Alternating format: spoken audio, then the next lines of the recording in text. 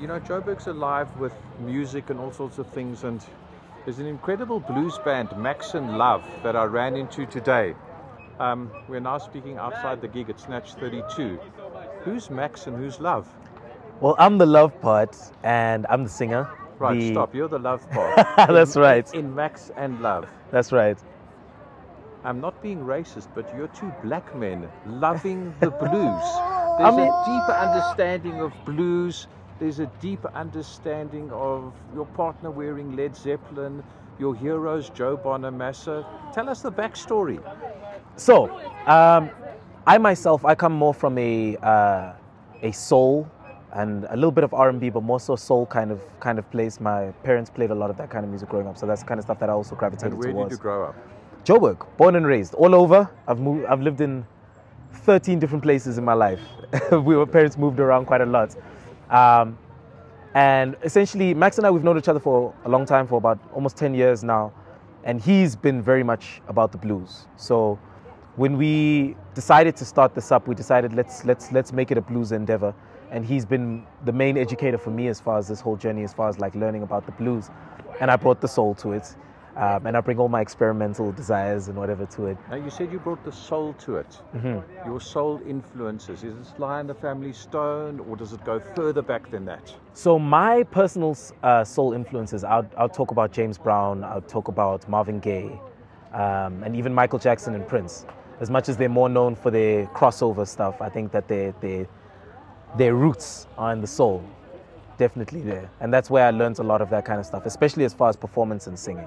I mean, today your nuances, and you played as a duo, but we said before we started chatting you have a band and everything else. Take us through that process of the duo and then forming it into a band. Right.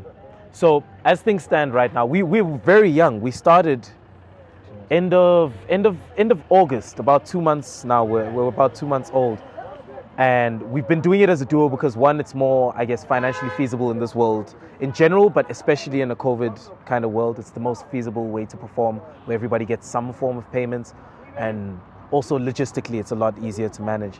But the band is something that we've been bashing around with the idea for a while, and we've spoken to some musicians, and we've got 2 musicians in mind that we're trying to bring in and make it a big thing. And we know what we're going to call it, and we know what the kind of shows we want to make are going to look like. And we look at people who have made shows of this kind of nature in theaters, especially like your Joe Bonamassas, like your Hugh Masekelas. We're looking at shows like that we can create a nice narrative and an environment and really capture the audience in that kind of space. And that's what that's where we're trying to get to eventually. But you said August of this year, during That's right. the height of COVID. Right. What was that COVID reality for you? Because I saw on stage there you're looking very forward. You're not doing the handout, oh, COVID stuffed me around. You're looking to 2022. What are those goals? So as far as Max and Love, our goals are to put on our own shows. That is the main number one priority, is putting on our own shows, creating what we want to call the Max and Love experience, which is something that we'll start it out being something that happens maybe like 4 times in a month or something like that. We're still bashing around ideas about the whole concept, but it's something that eventually in the long term, we want to turn it into one of those special events that happens maybe anything from 1 to maybe 4 maximum times a year. And it's a big experience at a theater or on a cruise ship even, the kind of thing that Joe Bonamassa does even. That could be interesting. But look, you talk Wham, you have George Michael and Andrew Ridgeley, you have Simon and Garfunkel. There's always one in a duo that's stronger. But the two of you seem to complement each other so well. There doesn't seem to be, because you're each bringing different parts, which is complementing the music. Right. I think that also speaks to why he and I came together. We've both been doing music for a decent amount of time, myself slightly longer than him. But we've both had about a similar experience as far as putting our entire lives and souls and energy and monies and everything we possibly can into our music careers, and having teams that aren't necessarily as passionate, as driven as we are in that particular endeavor, and being let down eventually, inevitably, really. And somehow, I guess, the timing aligned at this point, 2 months, we started gigging 2 months ago, but we started rehearsing about, I guess, maybe 4 or 5 months ago. But when we came together, we didn't realize what we were doing. But we realized after our first gig. No. After our first gig, we were like, this makes sense. this makes sense what we're doing, and it makes sense that this is he and I, because we have the same amount of drive and we have the same amount of energy and passion, and it drives us into endless arguments, but keeps us also on the same page and like very understanding of each other and each other's energy and drive. And even when we didn't like each other, because when we first met each other, we didn't understand each other. He didn't like me especially. I was a loud and all sorts of person, and found ourselves. Successful marriage musically, because you've Yes. got two different styles coming together, and you're both pushing for excellence, but you find that common ground, and then you shape it into the sound that you're doing. Exactly. What That's exactly would you it. describe that sound? It's cliche to say it's blues. I saw more than that today on stage. So, I mean, look, the root of it all is blues. Delta blues is the foundation that we're building from. And we constantly try our best to also, because we're very experimental in our souls.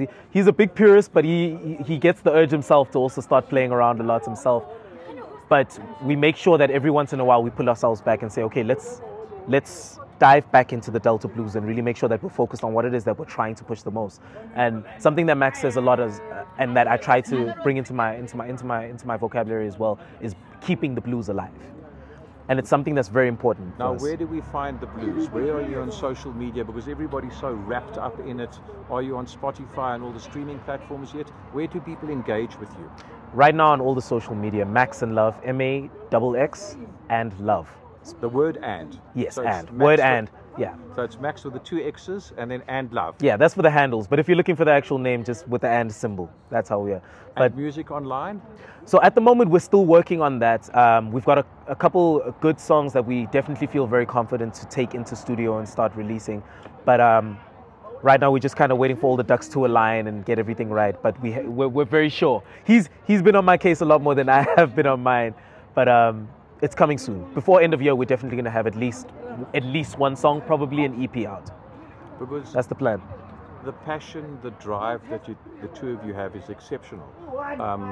22 could be your breakout year. Is that your goal? If I speak to you next year this time, what have you set down that you want to do, that you want to tick off? I think as far as our discussions around the things that we want to tick off, the main thing has been our shows and making sure that we get those theater shows and the Max and Love experience solidified and acknowledged and seen as an event. That's something that we're really working towards. As far as popping off or our breakout moments or whatever, I guess that has more to do with consumers and I guess the industry than it does us. And I think for us, we're trying to make sure that if there's anything that we focus as hard as we can on, that it's the craft and it's this experience and this show, the show that we're trying to create. I'm listening to this podcast and I go, blues. I sort of know Robert Johnson. I know some of the other Right, names right, you right. mentioned. But what are you listening to when you go home? So I got put onto a lot of Elmore James by Max. He put me onto Lightning Hopkins as well. I found this man named Howling Wolf, who is probably my favorite blues artist right now. I think his voice and his writing and his interpretation of writing, I find all of that incredibly beautiful and it very showman, very showmany, and that's my kind of stuff. So that's the kind of stuff I'm listening to a lot of. And on that high note, Love, thank you so much for an engaging 10 minutes. You know, we don't need to waffle for hours. Everything is there, and may 2022 be everything that you want it to be. I'm now going to switch off. I'm now going to talk to Max. If people saw where we were doing this interview, it's just outside a gig that we've just finished.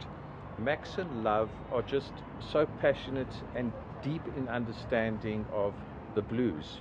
It's a 50-50 conversation, so I've got to finish the other part. Yes. Tell me about yourself. Who are you? What are you doing? Because your partners speak so lovingly about what you do and what you've brought to the creative process, but you're playing the guitar and you're not singing. Why not? Oh, this voice in the word, I can't remember who sings this song, but in those words, this voice was not made for singing. But the voice was made for guitar. The What made you fingers. pick up the guitar? What guitars are you using and what are your influences? Because there's a wonderful chemistry on stage. Funny enough, this is sort of a bittersweet answer for what made me pick up the guitar. I'm not proud of it, but in the same breath, I'm very proud of it because regardless of where the journey started, it doesn't dictate where it is right now. I remember going to watch the movies with my mom. I watched Freaky Friday. I think it was around 2005, 2004 and stuff. And there was that scene towards the end where Lindsay Lohan, as her mom, played the guitar solo in the backstage when she was on stage. And it was just that moment. I remember it distinctively, seeing that guitar solo. And I looked over to my mom and I was like, Ma, I want to do that. And at the time, in those years, I mean, we were all listening to... What years are we talking about? About 2004, 2005. Okay. In those times, we were listening to like Green Day, Nickelback, you know, Avril Lavigne, Kelly Clarkson and stuff, you know, those kind of bands, and a lot of punk, because that was the era of punk and grunge, just after grunge.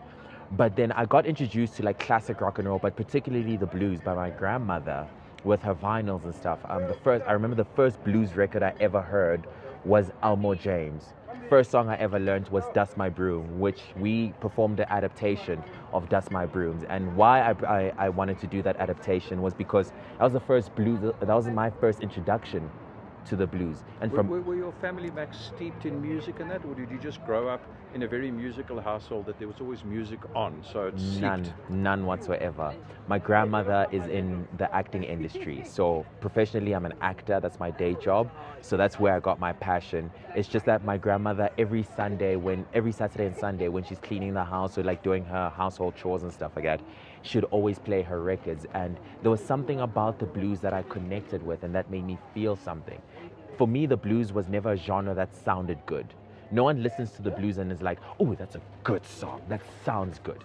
You listen to the blues and you catharsis, you go through something, you experience something, you feel something. And for me, that is the message, that is the whole duty of an artist.